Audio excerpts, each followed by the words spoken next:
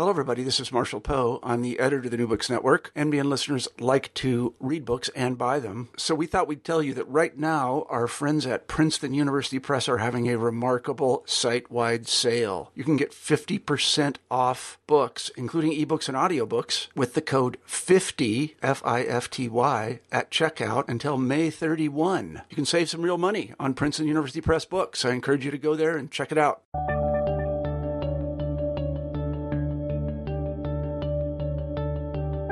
Hello, everybody, and welcome back to New Books in History. I'm Marshall Poe, your host. Each week we pick a new history book that we find particularly interesting, and we interview the author of that book.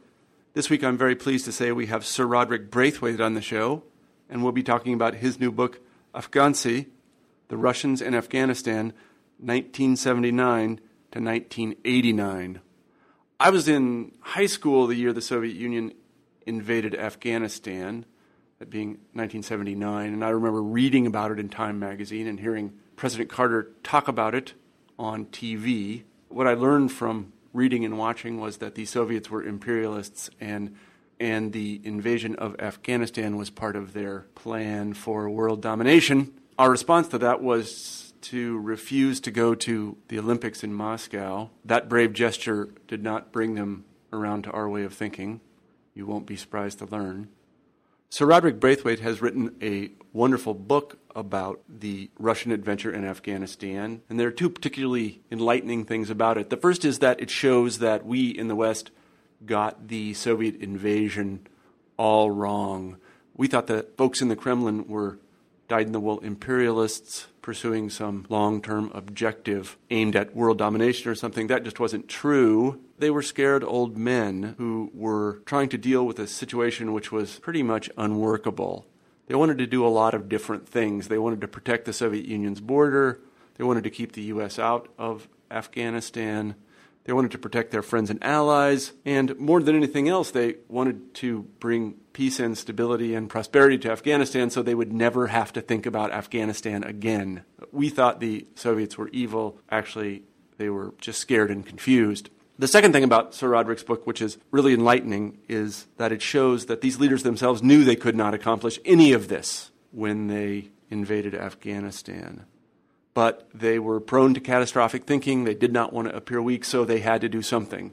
They could not very well not go to their own Olympics. So what did they do? Well, they followed the same steps that led America into Vietnam. It happened much more rapidly. They sent in advisors. Then they sent in troops to protect the advisors. Then they sent in larger units to deal with political instability. Then the generals asked for more troops. They got the troops. And pretty soon, the Soviets occupied Afghanistan, but they did not hold it.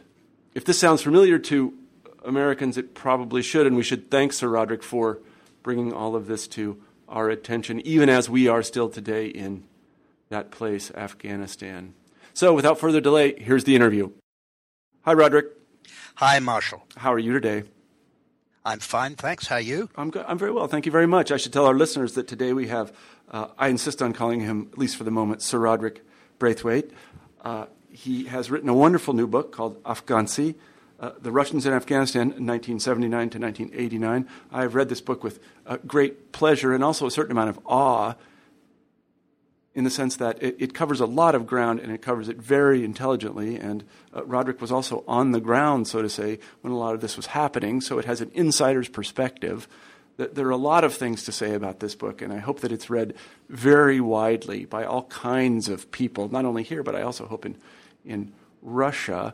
And it's just really a terrific book. I highly recommend that my countrymen, that is, my fellow countrymen, Americans, go out and read it, because, we tend to forget this while we're busy worrying about elections that won't take place for 2 years, that we are, in fact, at war in Afghanistan, that this is something we should be thinking about. And this book has some things to say about our current involvement there and also the British involvement there. Let's don't forget that we have allies as well in Afghanistan. So I just wanted to say to Roderick, thank you for writing the book. My first question to you, Roderick, is maybe you could just fill us in a little bit about yourself, just a few words about yourself before we talk about the book. Well, I was in the British Foreign Service for the whole of my career. I joined it in 1955 and I left government service in 1993.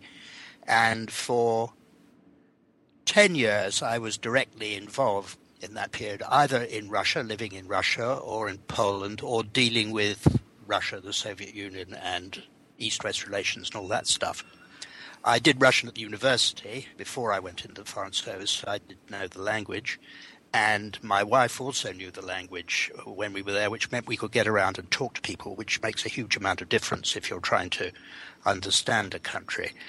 I also served in Washington and in Poland and Italy and other places. And after I left the public service in 1993, I did a variety of things. I come from a musical family, so I was on the board, not-for-profit boards of a couple of musical institutions. I worked as an advisor to a bank. I didn't understand that what they were doing, but I discovered a couple of years ago they didn't know what they were doing either. So that was, in a way, an enlightening experience. And I've also been doing a fair amount of writing, either in journals and newspapers, or this book, Afghanistan, is my third book about Russia. Mm-hmm. Mm-hmm. So that's my general background. Mm-hmm. Well, tell us how you came to write Afghanistan, the Russians in Afghanistan. Well, I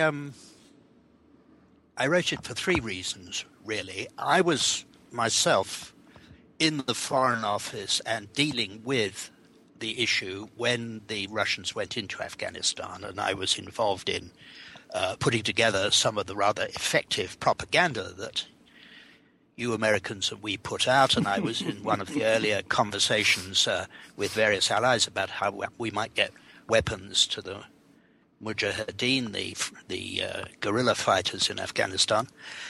And so looking back at that, whatever it is, 35, 40 years later, I thought I'd better see what had actually happened as opposed to what we were telling the world had happened. Mm-hmm. And, of course, there are lots of myths, as there always are, about historical events, especially recent ones. And there was a lot of Cold War propaganda still hanging around. So I wanted to sort that out. That was the first reason. The second reason was that I was, having lived among Russians and having decided that they were human, actually, rather like us, I thought I'd like to try and find my way into the thoughts and feelings of the people who are involved in that war. I mean, the politicians who took the country into it and took it out. Again, the generals, the soldiers, the aid workers. There were a lot of nation builders went in to try and build Afghanistan, rebuild Afghanistan. Soviet doctors and agronomists and university teachers and women, and I wanted to find out what they felt about all that. And I wanted to find out what their families felt about it, what the people they'd left behind in Russia thought about this war that was going on. So that was my second reason. My third reason is one that isn't really perhaps very obvious in the book and is not particularly relevant to the subject, but I grew up as a small boy in the Second World War. I used to stick flags in maps as the war surged backwards and forwards across the continents. And I was always fascinated, and still am, by what it is that makes people go to war and what the experience of being at war is like. And I thought writing this book would be an opportunity to get some of that out of my system. So it's also, as it were, a private concern, not really, readers don't have to bother about it, an attempt to come to grips with the meaning of war. The book is definitely not about something. You half touched on it. I didn't write the book in order to draw parallels with what's going on in Afghanistan today. That wasn't my purpose, but of course there is a war going on in Afghanistan today, and there are parallels. And although I don't, in the book, set out to draw the parallels and the lessons, readers can do that. There are parallels that the reader can pick up for themselves. So that's why I wrote the book. Now, as I say, it's an attempt to see that war from the Russian point of view, and so the book is based primarily on Russian sources. Mm-hmm. I was going to ask you about the sources. Yeah. Well, I mean, of course, there are lots of good things written by Americans, by Brits, by Pakistanis, a whole lot of people have written about the war, but I wanted to show the Russian view of the war. Mm-hmm. And there's quite a lot of stuff around, a surprising amount of stuff around. There are lots of documents, official documents, which seeped out of the system, out of the archives, mostly at the time of the collapse of the Soviet Union, when the archives were pretty open and people could get into the archives and get documents. And I regret to say archivists, some of whom were starving, were also selling documents. Mm-hmm. So quite a lot of documents got out. On the various phases of the war, the decision to go in, the decision to come out again, quite a lot about the fighting and the politics. The only gap, and it's an important gap, is that there are very few KGB documents. The KGB played a great role in the policy making as well as the execution of policy during that war, and it's not well documented.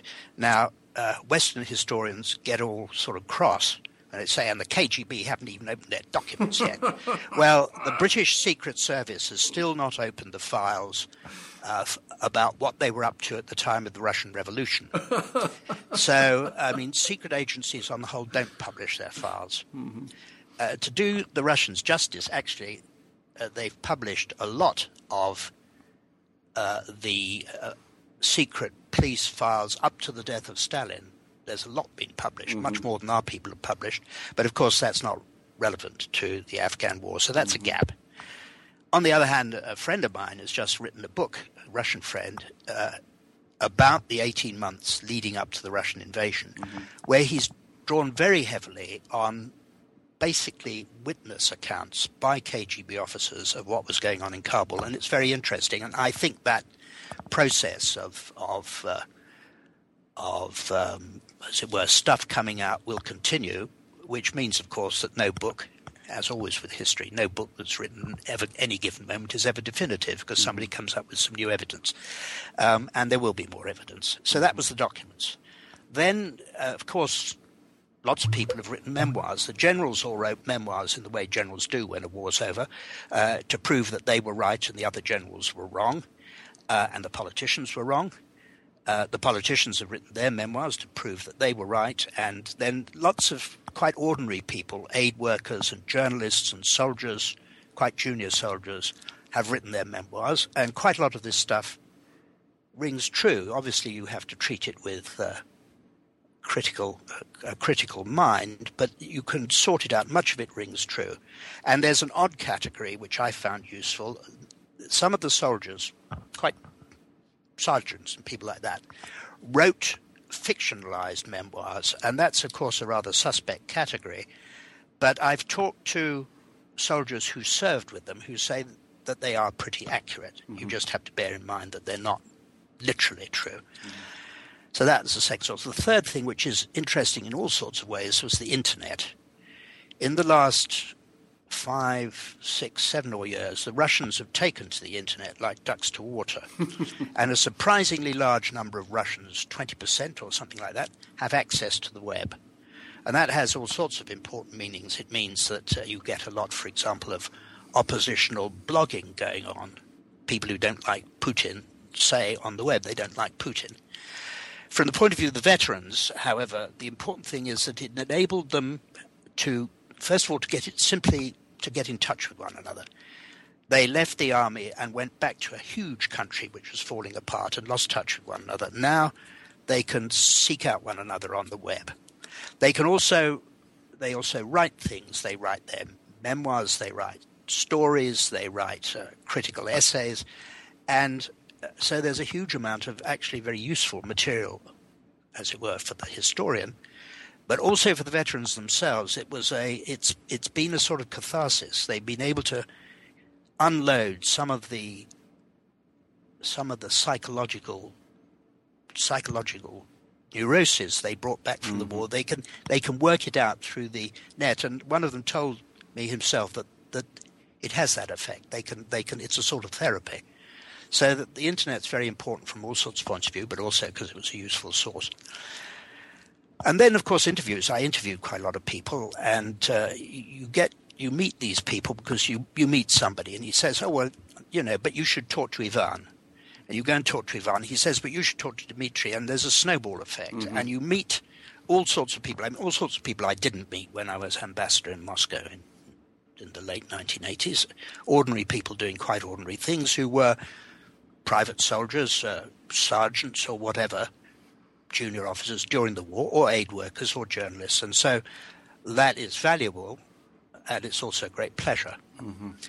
And there was a particular category of people I met, one or two of, and these are the people, what the Russians call bards. These are it's a phenomenon in Russia. All Russians write poetry to start with. A lot of it, of course, very bad, but they all write poetry, and quite a lot of them sing it, put it to music, sing it to a guitar, and a whole literature of soldiers' songs grew up in Afghanistan. And that's quite indicative as well of the moods. The mood changes. You track it through the songs, how the mood starts by, it's all boys stuff about how we stormed the palace and this, that, and the other. And then it gets more and more gloomy as the war goes on. And I met some of the people who wrote and sang those songs, so that was an interest. I was afraid, talking to these guys, that they would think of me as an imposter. Here's this foreigner. He may have done national service in the British Army, but he's never been in a battle, and who does he think he is asking us these questions?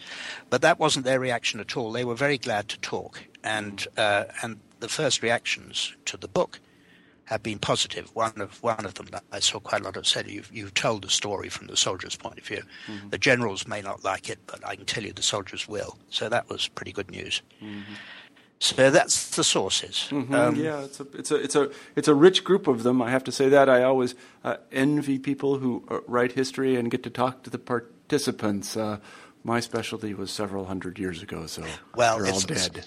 It's harder then, unless you believe in table rapping or something like that. I've not been able to go back. No, not at all. So why don't we talk a little bit about these several groups that you mentioned in the book and their involvement in and reaction to the war. One of the chapters or sections that I found most interesting was actually the first couple, I guess it was, in which you talk about the decision to invade, and I want to put invade in air quotes because it sort of happened in stages, invade Afghanistan, and you actually seem to kind of get into the Kremlin and we meet some of the leaders, and I'll just give you my impression that instead of being kind of genius imperialists, they were a lot of scared old men who were confused. Could you talk a little bit about how the decision was taken to invade Afghanistan in 1979 and who was involved?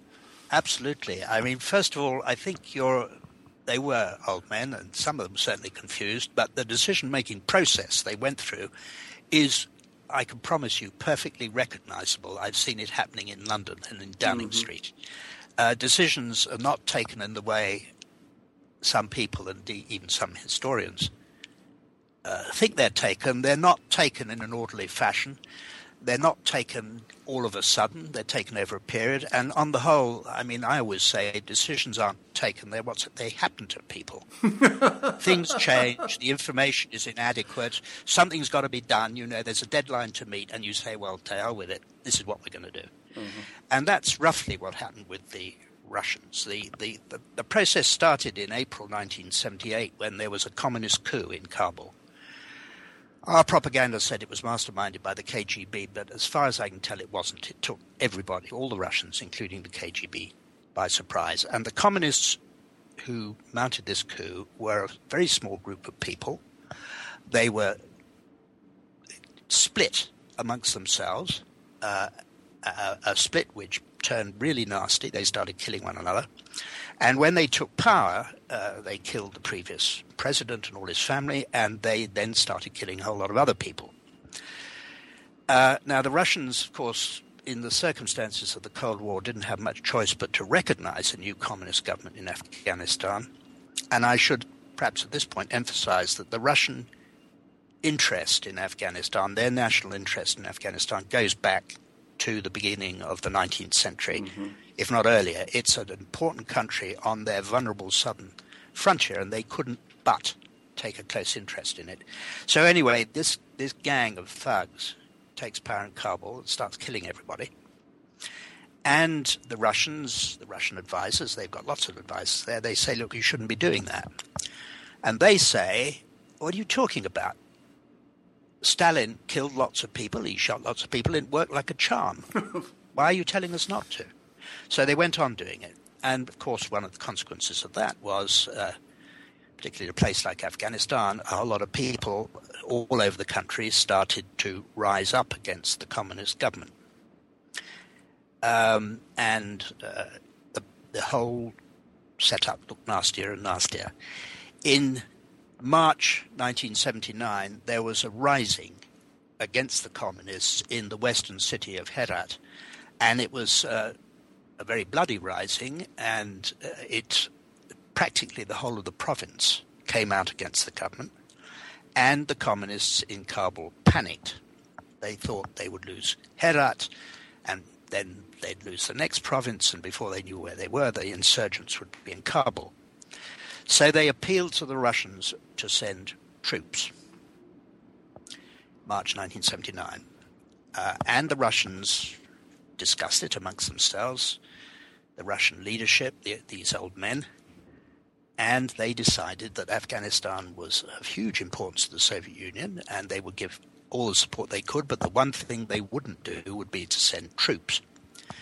And the Soviet Prime Minister, Kosygin, telephoned the Afghan President Taraki and told him that they weren't going to send troops. And what Kosygin said was, I'm quoting, "If we sent in our troops, the situation in your country would not improve. On the contrary, it would get worse.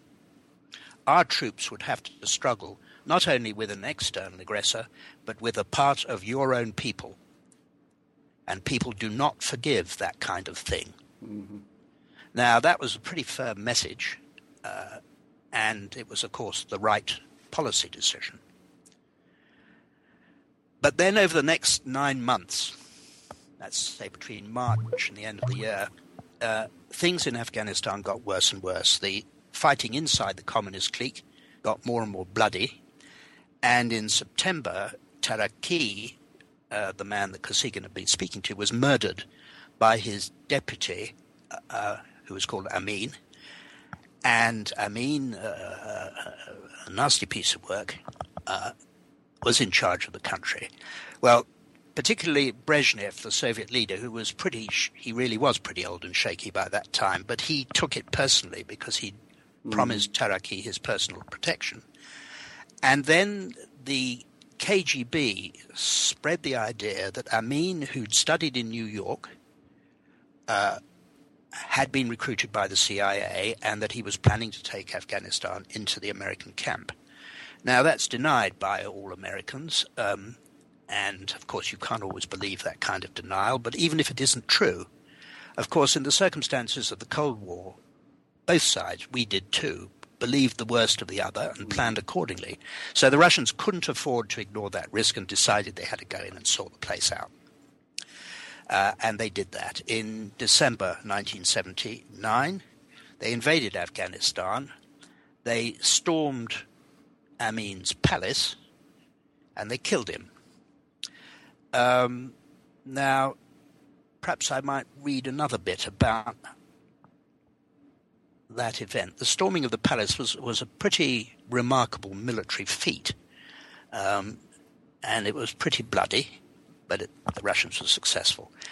And as I said, Amin was killed, and now this is a bit out of the book. Please. There are various accounts of how he died. Possibly he was killed deliberately. Possibly he was caught by a random burst of fire. One story is that he was killed by Gulubzoy, who'd been given that specific task. When the gun smoke cleared, his body was lying by the bar. His small son had been fatally wounded in the chest. His daughter was wounded in the leg.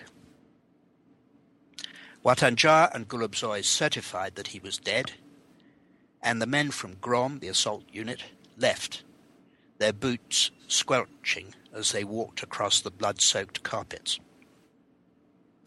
Later that night, Amin's body was rolled up in the carpet and taken out to be buried in a secret grave. Once the fighting in the palace had stopped, Colonel Kolesnikov set up his command post there.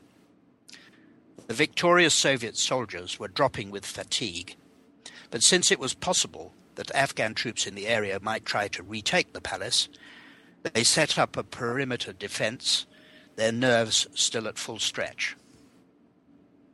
When they heard rustling in the lift shaft, they assumed that Amin's people were launching a counterattack through the passages which led into the palace from outside.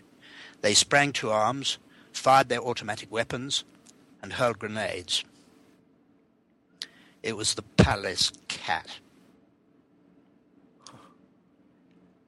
Now, what, of course, they discovered was that Kosygин's analysis had been entirely correct. The Russians found themselves in the middle of a really bloody Afghan civil war, with ambushes and roadside mines and ruined villages and aerial bombardment and atrocities on all sides, both sides. And of course, the Soviet soldiers had been trained, and they were rather well equipped, to fight us in the North German plain. They weren't trained or equipped to fight guerrilla fighters in the mountains. And they didn't do very well to start with, but they learned. They learned to fight rather effectively, and they, of course, the most effective were the parachute and special forces units, who were very good indeed.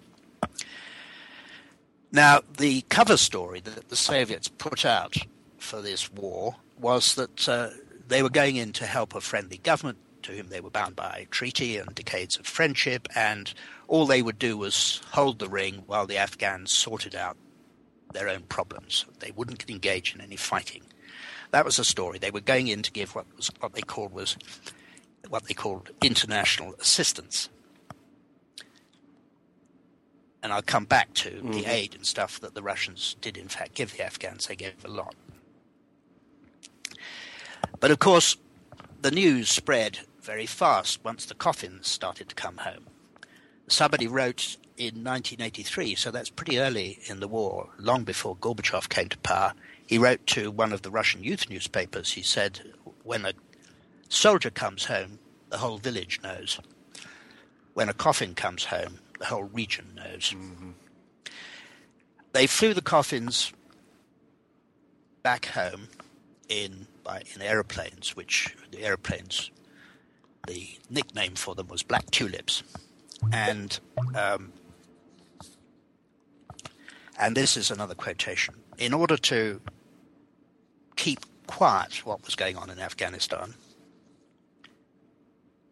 the coffins were delivered to the families at dead of night. It was a futile precaution.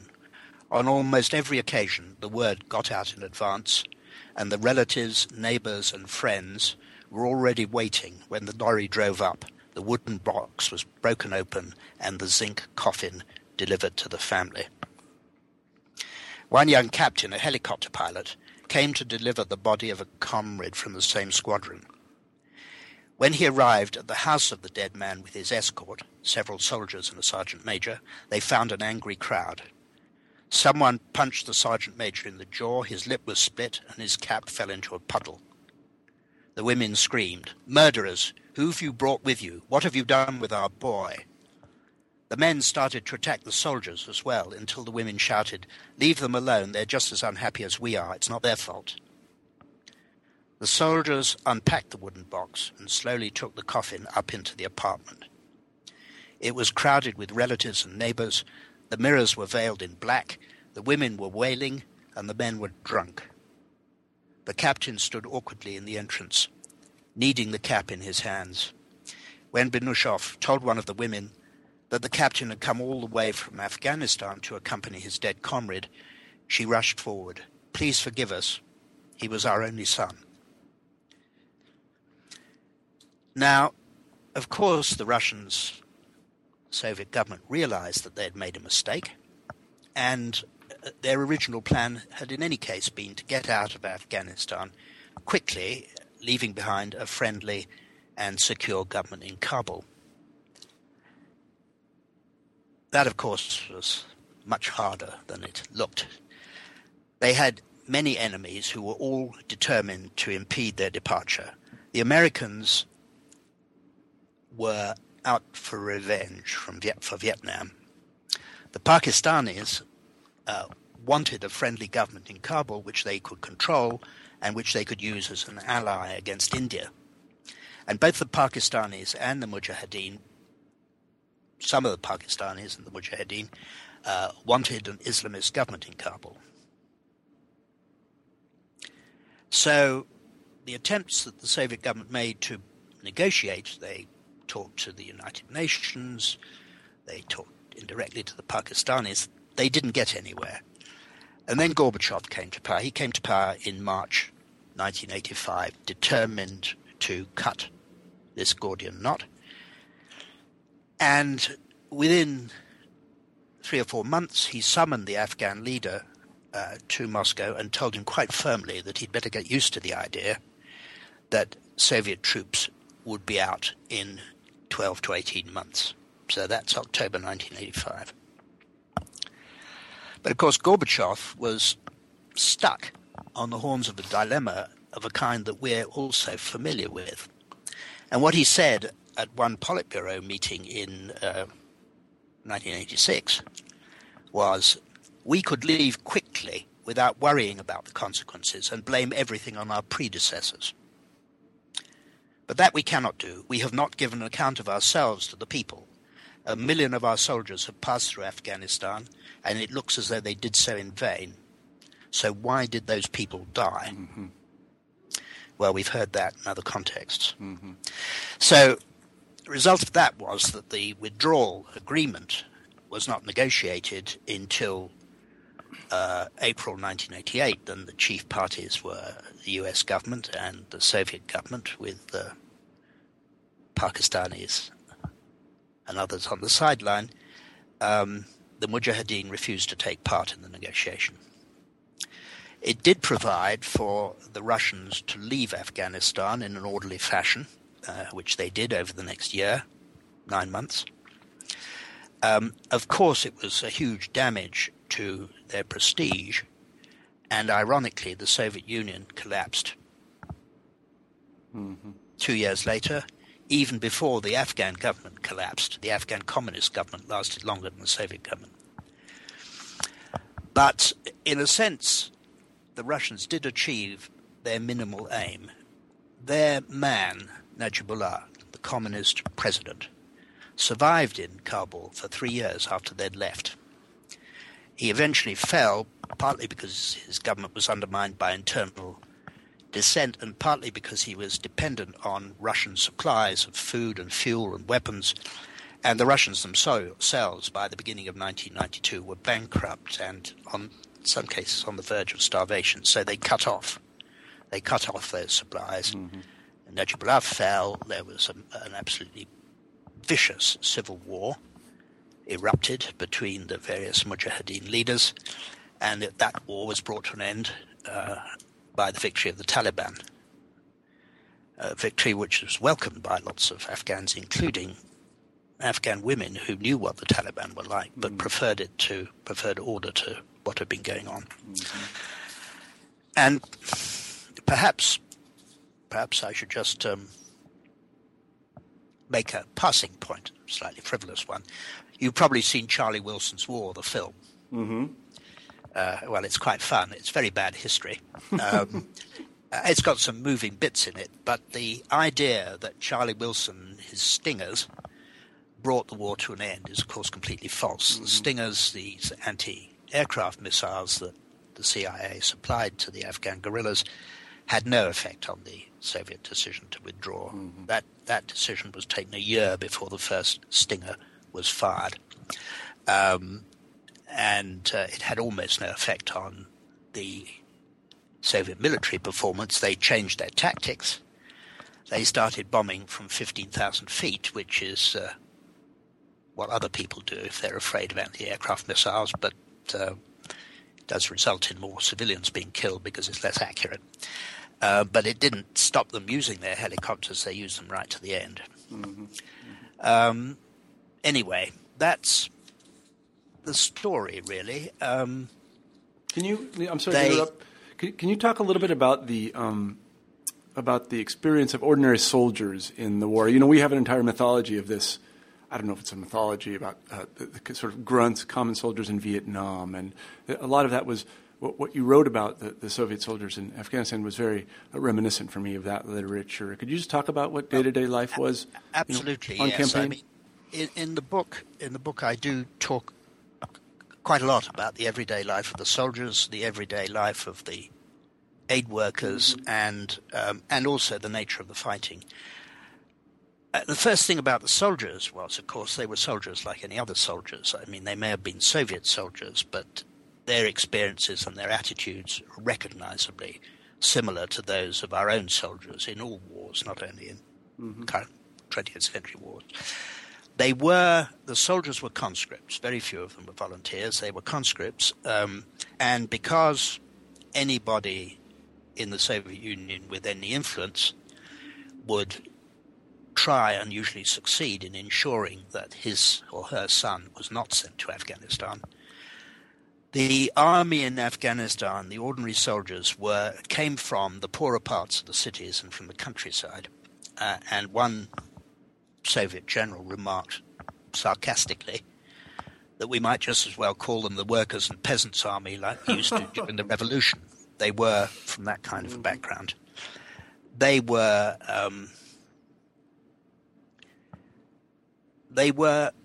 like most conscripts. They were somewhat reluctant, but they were young, and many of them thought they'd see the world and be a bit of a lark. And there's no, fighting can be fun, provided it's not you that's getting killed. So their attitude was not entirely negative. The Soviet army and the Russian army today is a pretty brutal place. All armies are brutal, but there was a system, and still is, of systematized ritualistic bullying in the Soviet army, which could reach horrific proportions. You asked the soldiers, I was interested, so I asked the soldiers what they thought of that, and they said, well, of course it's a bad thing. It's partly because in the army, the Soviet army at that point, they didn't have professional non-commissioned officers. They didn't have professional sergeants. They didn't have people who knew how to handle soldiers, and if they needed to take them around behind the building and hit them one, they'd do that, but they'd leave it at that. So the soldiers themselves recognized that it was wrong, but they also said, you probably don't know about British public schools, but in the days when they had beating in British public schools and you asked them what on earth they thought was going on, they said, of course, it's not much fun being beaten, but when you get to the top, you can do the beating. And there was a bit of that attitude went on but it was a very tough, the food wasn't very good. And in Afghanistan, the health system broke down. The rate of illness in the Soviet army in Afghanistan was absolutely unbelievably high, and they had a lot of hepatitis, they had cholera, they had all sorts of things which didn't happen in the Soviet Union and didn't happen in the Second World War. The system broke down in Afghanistan. So it was pretty tough, but of course what carried them through was what carries soldiers through. It's the comradeship, the feeling not you're fighting for the great motherland, but you're fighting for your comrades and the guys in the group, and that carried them through. And of course the people I talked to were self-selecting. I didn't talk to the people, obviously, who never wanted to talk about that war again. And several of the people that I talked to said, well, those were the best years of my life. And you get, of course, the same phenomenon. You talk to British soldiers in Afghanistan today, and a lot of them just want to go straight back. It's one of the things that boys do. I think you mentioned the Vietnam parallel, and I did ask people about that, because when the soldiers went home, and these were boys by then, they were perhaps 20 years old, they went home, and because the war by then had become very unpopular in Russia, they were sort of spat on in the streets, or anyhow the moral equivalent, and coping with that, as well as the usual traumas that result from being in a war, was very difficult. And they came back to a country which, unlike America after Vietnam, simply didn't have the resources to look after them properly. They didn't have decent places to live in. There's no GI Bill or anything like that. And so they became a sort of lost, well, some people call them a lost generation. That's an exaggeration because the numbers involved weren't all that high, but they were in a bad situation in a country that itself was in a very bad situation. They held together partly through comradeship. I mean, they looked out their old comrades and stuck with them. Their families helped them and so on. And on the whole, I think by now, by the time I was talking to them, most of the aftermath had been they'd come to terms with it. Some soldiers never come to terms with it. There are still British veterans from the Second World War who are getting grants because of the psychological damage they're still suffering from. I mean, these things don't go away. There was a view, and I quote a young woman I know saying amongst the sort of intelligentsia that they all came back as murderers and drug addicts and criminals and rapists. Well, that's clearly not true. The statistics are difficult to get at. How many of them actually suffered from post-traumatic stress disorder and how many of them became drug addicts and incurable drunkards? One doesn't know. There's just anecdotal evidence and there are no statistics. There may be none available at all. They may not have kept statistics or they may be hiding them. But so it's difficult to form an overall picture. My guess is that it was worse for them than it was for the returning veterans after the Second World War. Possibly worse than it was for the Vietnamese veterans who came back to America, but a very similar kind of phenomenon. Well, I mean, I can say here in the United States, my uncle fought in Vietnam, and I know that when he came back, I know this is true today because I teach a lot of people who are in what we call ROTC, that is, they're in officer training, that we have an extraordinary system of Veterans Administration hospitals here that really afford our veterans just every imaginable health service. So they're well taken care of here. But I also know that in the Soviet case, because I knew some of these Afghans, that they were not well taken care of. And the Soviet Union, they just didn't have the resources to do it. You talk to many Soviets. This isn't so much true of the Moscow elite, but one of the places they fear most is the hospital. Because that's where, we have a joke about it in the West, that's where people get sick and die. But in the Soviet Union, especially in the end, it really was where people got sick and died. So they didn't want to go. So I can certainly understand a certain amount of trepidation there. It's you didn't have that phenomenon in the United States, but we're all in Europe. We're all godless socialists, And when I was going out to be ambassador there in 1988, I was talking to a friend of mine, a woman who's sort of liberal left, from my sort of background, I'd say, and. We were talking about the Soviet Union already collapsing, and she said, well, at least they did one thing. They provided decent health care for everybody. That was a myth. Of course they didn't. They did in principle, but partly because of the way Russian bureaucracies work and partly because it was a very poor country. Yeah. They didn't provide the resources to match the aspirations. And, the left in Europe never understood that about Russia, that most of it was words, what soldiers call bullshit, I'm afraid. Yes, no, that's right. That's absolutely right. I can remember instances in which I was talking to American historians about the Soviet Union, and I remember one conversation I had, let's say at a school on the East Coast, and I was talking to the department about what happens when you get hepatitis in Russia, namely you die, and they didn't believe me. No. They were like, no, that can't be. That can't be, no. And of course, this is we're going a bit off the subject, but this is the whole thing, and going back to why I wanted to write the book. When you get to talk to people and find out what life's really like, you find it's different from the advertisement. Yeah. And the whole business, why did the Soviet Union collapse? Nobody foresaw it. Of course, lots of people foresaw it.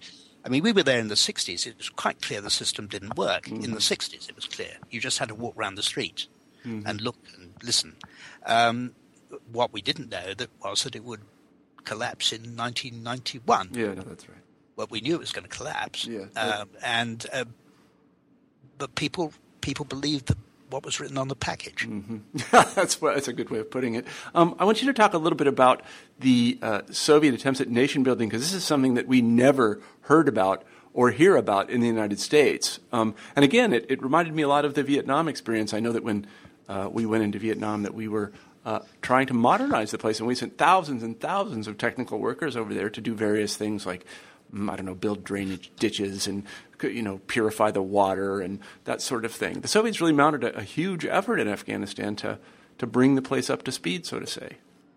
They did indeed, and it was perfectly conscious, and it had, of course, a political dimension, a very heavy one, but it also had it was also partly fueled by a genuine desire to help. The thing that the Soviets had, as compared with us today in Afghanistan, was that they had a model in front of them that worked. They had brought education for women, universal education, clean water,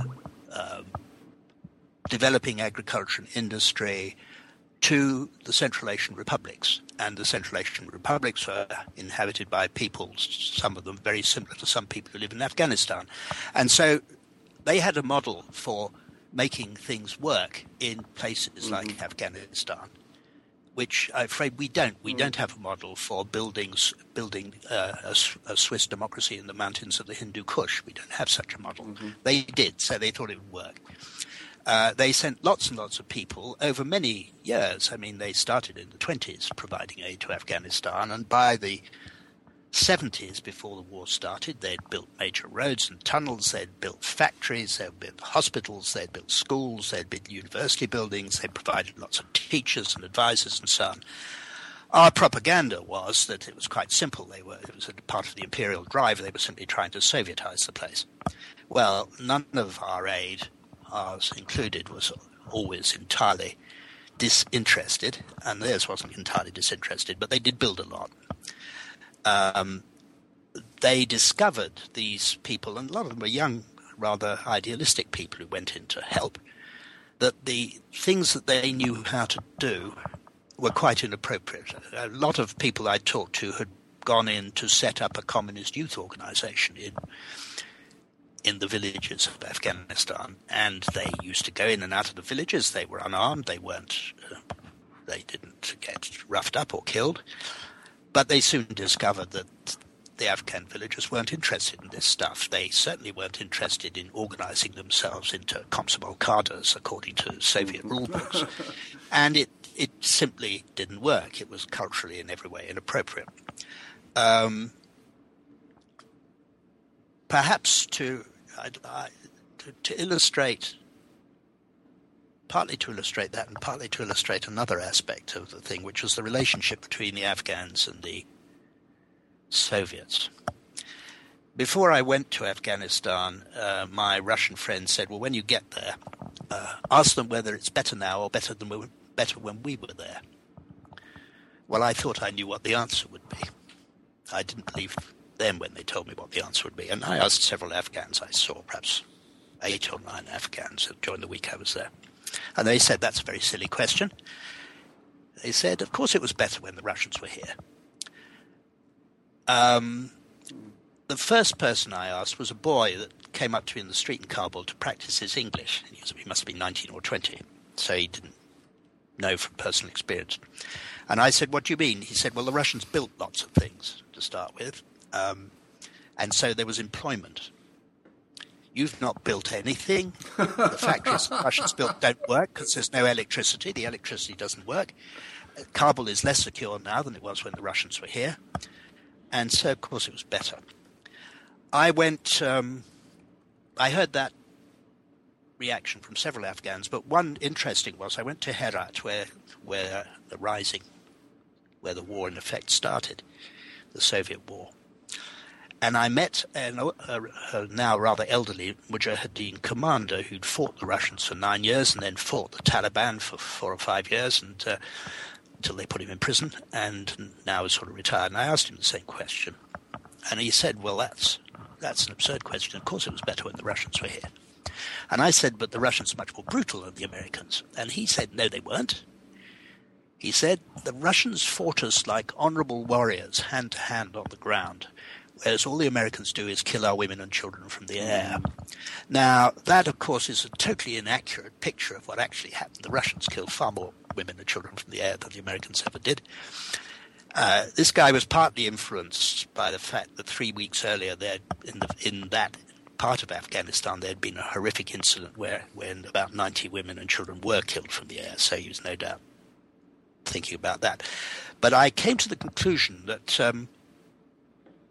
when he was talking about honorable warriors, what he meant was that we Afghans, we're used to fighting. When there are no foreigners to fight, we fight one another, and we nip in and out behind rocks and shoot at one another and ambush one another and so on. And that's the way the Russians fight. They're recognizable as our sort of soldier, whereas the Americans look like Martians with their flak jackets and their helmets and their Ray-Bans and all the stuff dangling off them. And so the Afghans found the Russians easier to relate to as people. And the Russians also, there was one soldier I interviewed who'd been a peasant conscript from central Russia and very poor part of the world. And when he saw the Afghans ploughing, he said to me, I recognized they were doing what we did back home. Mm-hmm. They're our sort of people. Now, of course, they spent a lot of time killing one another, but when they weren't killing one another, they talked to one another quite a lot. I was told a story by a British officer in Afghanistan recently. He met an Estonian sergeant on an airstrip in Afghanistan quite recently, rather elderly sergeant, because he'd been in the Soviet army in Afghanistan too.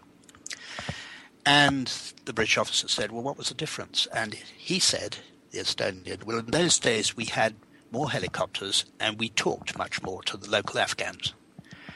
And it's true, at all levels throughout that war, the Russians were negotiating local arrangements with the Afghans. At the lowest level, the little guard posts that they set up all around the country wouldn't have survived if they hadn't been on some sort of terms with the local villagers. Mm-hmm. And the deal was, we won't shoot at you if you don't shoot at us.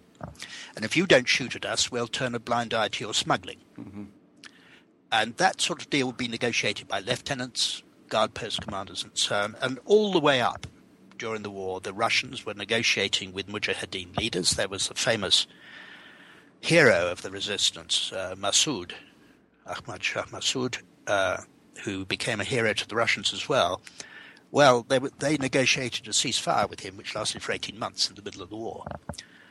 Secret negotiation. Mm-hmm. So there was a sort of, at least that's what they claim, the Russians claim, there was a sort of human relationship between them and the Afghans, which helped a lot. And of course, we forget that there were a lot of Afghans fighting on the Russian side, or rather, the Russians were fighting on the side of one of the parties to the Afghan Civil War. Mm-hmm. And one of the things that surprised me, the soldiers that I talked to, the veterans, go back there. They go back on holiday. They go back to the places where they fought. They meet the people they fought alongside, and they also meet the people they fought against. And they post little films on YouTube. This is where I and my comrades were in this guard post, and you get a photograph, a film taken on the road to Kandahar. Mm-hmm. And these things turn up on YouTube. So there's a whole lot of sort of human side to the relationship that I didn't realize would be there. That's one of the things that I found interesting. Mm-hmm. I mean, one of the things you point out in the book that I think most Americans don't know is that, on a number of levels, the Russians were quite well prepared to operate in a place like Afghanistan. First of all, from the top, I mean, they have a great tradition of, I guess, what you would call, we would call, I guess, Oriental studies. They had lots of experts in Afghani affairs who spoke the languages and had studied it and lived there. And in the second level, they already had advisors there and had for years and years. And then finally, many of the soldiers were from Central Asia. So, they were sort of familiar with the terrain in a way. So, and I guess one other thing occurs to me too. Here's where being from a culture which is in which corruption is more or less an accepted way of life. Here's where it can kind of work to your advantage. I mean, the Russian soldiers on the ground knew how to make deals. American soldiers don't do that stuff. They knew how to make deals. They were very often what we would call corrupt deals. But you're right. And the fact that they did have Muslim soldiers, they did have, even in an armored fighting vehicle, a crew of 5, one of them would be an Uzbek or a Tajik or something, who could speak some of the local languages. And so that they could get alongside. They did have an understanding. One guy I spoke to who'd been a major professional officer in command of a transport battalion, and he was his name was Ismailov. His first name was a Russian Christian name, so he was, I suppose, had a Russian mother and a Muslim father. But he was very conscious of how important it was to respect local customs. And he said, if you did that, you could get on with people. If you, for example, if you were in a convoy, you had an accident, somebody was hurt or something was damaged, if you got out immediately and negotiated compensation with the locals, that'd be that. Mm-hmm. If you didn't, some of your guys would end up dead. Mm-hmm. It was a question of so. It's quite different from this picture that one had, and I had too, of these ignorant, bloody-minded, brutal Soviet soldiers sort of stamping around all over the place. Of course, they did kick down doors the way soldiers do, and they did destroy villages indiscriminately, in the way that happens in wars, happened in Vietnam. But there was also a kind of, I don't want to exaggerate, it's a difficult thing really to document or quantify, but there was a sort of understanding. And one other soldier I asked him about this, he said, well, of course, when you're in battle, you know, your comrades are getting killed, all you want to do is kill the bastards. But out of that, he said, I used to look at these Afghans ploughing their fields, I didn't feel any enmity towards them at all. Mm-hmm. And I think that's a sort of natural reaction as well for a soldier. Mm-hmm. Mm-hmm. No, I think so as well. So let's talk just a little bit. We're sort of running out of time, but I want to hear what you have to say about resistance to the war in the Soviet Union and why the Soviet Union and how the Soviet Union got out. Well, resistance is too strong a word. Yes, it is too strong. Yeah, badly chosen. Obviously, it wasn't like the anti-Vietnam demonstrations in the United States.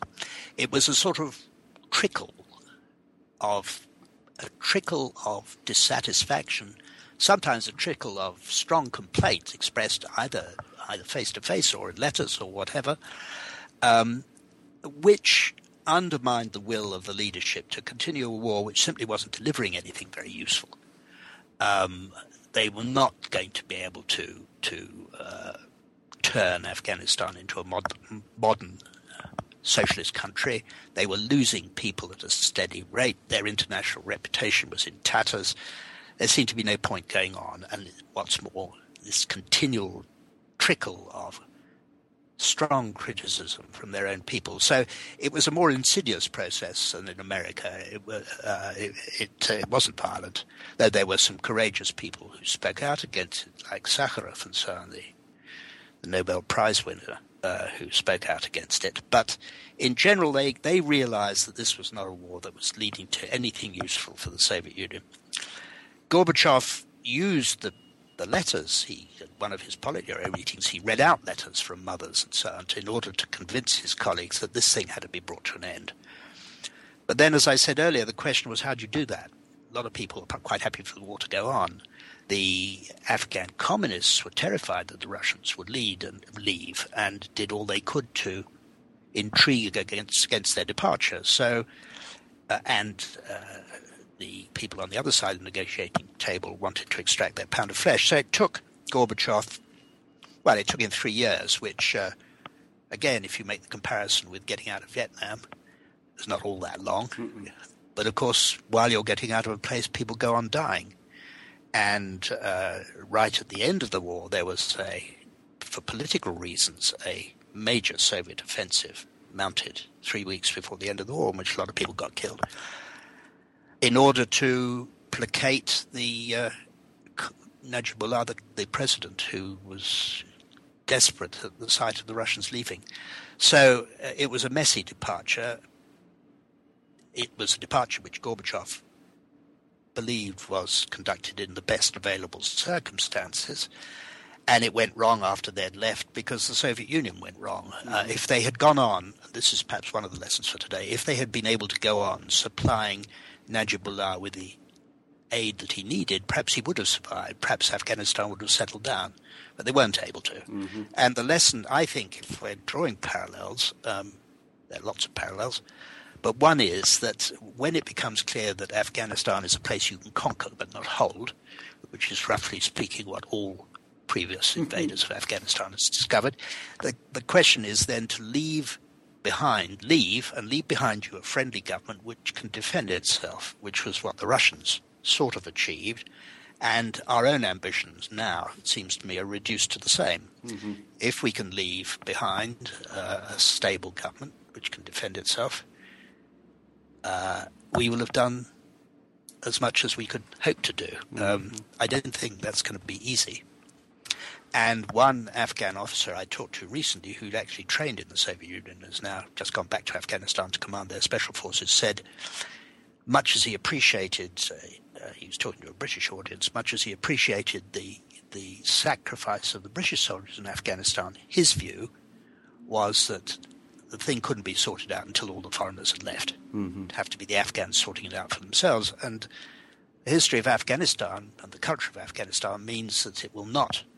They will sort it up methods which are not entirely compatible with good American democracy. No, I So it's not a particularly jolly conclusion to come to. On the other hand, the one thing one must wish for the Afghanistan is not democracy and all the rest of it. It's a bit of peace and tranquility after 30 years of horrifying war. Yeah. From your lips to God's ears, I hope. Anyway, Roderick, I want to say thank you very, very, very much for being on the show. We're just about out of time, and I want to close our interview with our traditional final question on New Books in History, and that is, what sort of thing are you working on now? Well, I should say two things. First of all, I don't regard myself as a historian, and secondly, I don't regard myself as a writer. I'm a former bureaucrat who's done a bit of writing. I haven't got a major project. I have a project in mind which I don't think will work. I met my wife in Poland. We were both diplomats in the embassy there. And Poland at that time was going through a period which everybody's forgotten, it was a very open country. It was 1960. And for a communist country, it was wide open. One of the bits of documentation I've got hold of is the files that the secret police kept on me and my wife. Under Polish legislation, you can get those. They're not as full as I would have liked them to be. There are no transcripts of intimate conversations or anything like that. But still, there's some interesting bits in it. And I don't think there's enough there to make a book, but I shall use it somehow. I really envy you that. I know that, I saw someone's Stasi file once, and it was actually sort of boring. So, I mean, I hope that yours is more interesting than that. And I'm sure it is, yeah. It's interesting bits in it, but one of the interesting bits in it, and I think this is something one must remember about all secret services, is how many things they simply got wrong and how many things they invented. I mean, there are things in the file about me which are simply not true and which they invented. And the guys who invented them, the story was that they were following me around Warsaw and saw me handing over a package of money to a guy who handed me a document in exchange. It's quite untrue. What actually happened was that they picked me up as I was leaving my then fiancée's apartment late at night and followed me. And I thought, well, to hell with this. And I maneuvered so that I was following them. I did that for a while. Then I went home. And they were obviously very cross. So they made up this thing. What the file shows is that they were congratulated for tracking me down to this secret meeting. And they were all right because they were promoted, but they were commended. Right. So the story had a happy ending. Well, they really owe you then. Maybe you could run them down. You made their career. I've been trying to find out where they are now, but I'm told that even if you do find them, they're not willing to talk. Yeah, there you are. But that's a project, if you like. I imagine not. Well, anyway, thank you very much for being on the show. We've been talking to Sir Roderick Braithwaite today about his book, Afghansy, The Russians in Afghanistan, 1979 to 1989. Roderick, thanks so much for being on the show. Thank you very much for having me. I enjoyed it. You've been listening to an interview with Sir Roderick Braithwaite about his new book, Afghansy, The Russians in Afghanistan, 1979 to 1989. I'm Marshall Poe, the host of New Books in History. I hope you have a great week.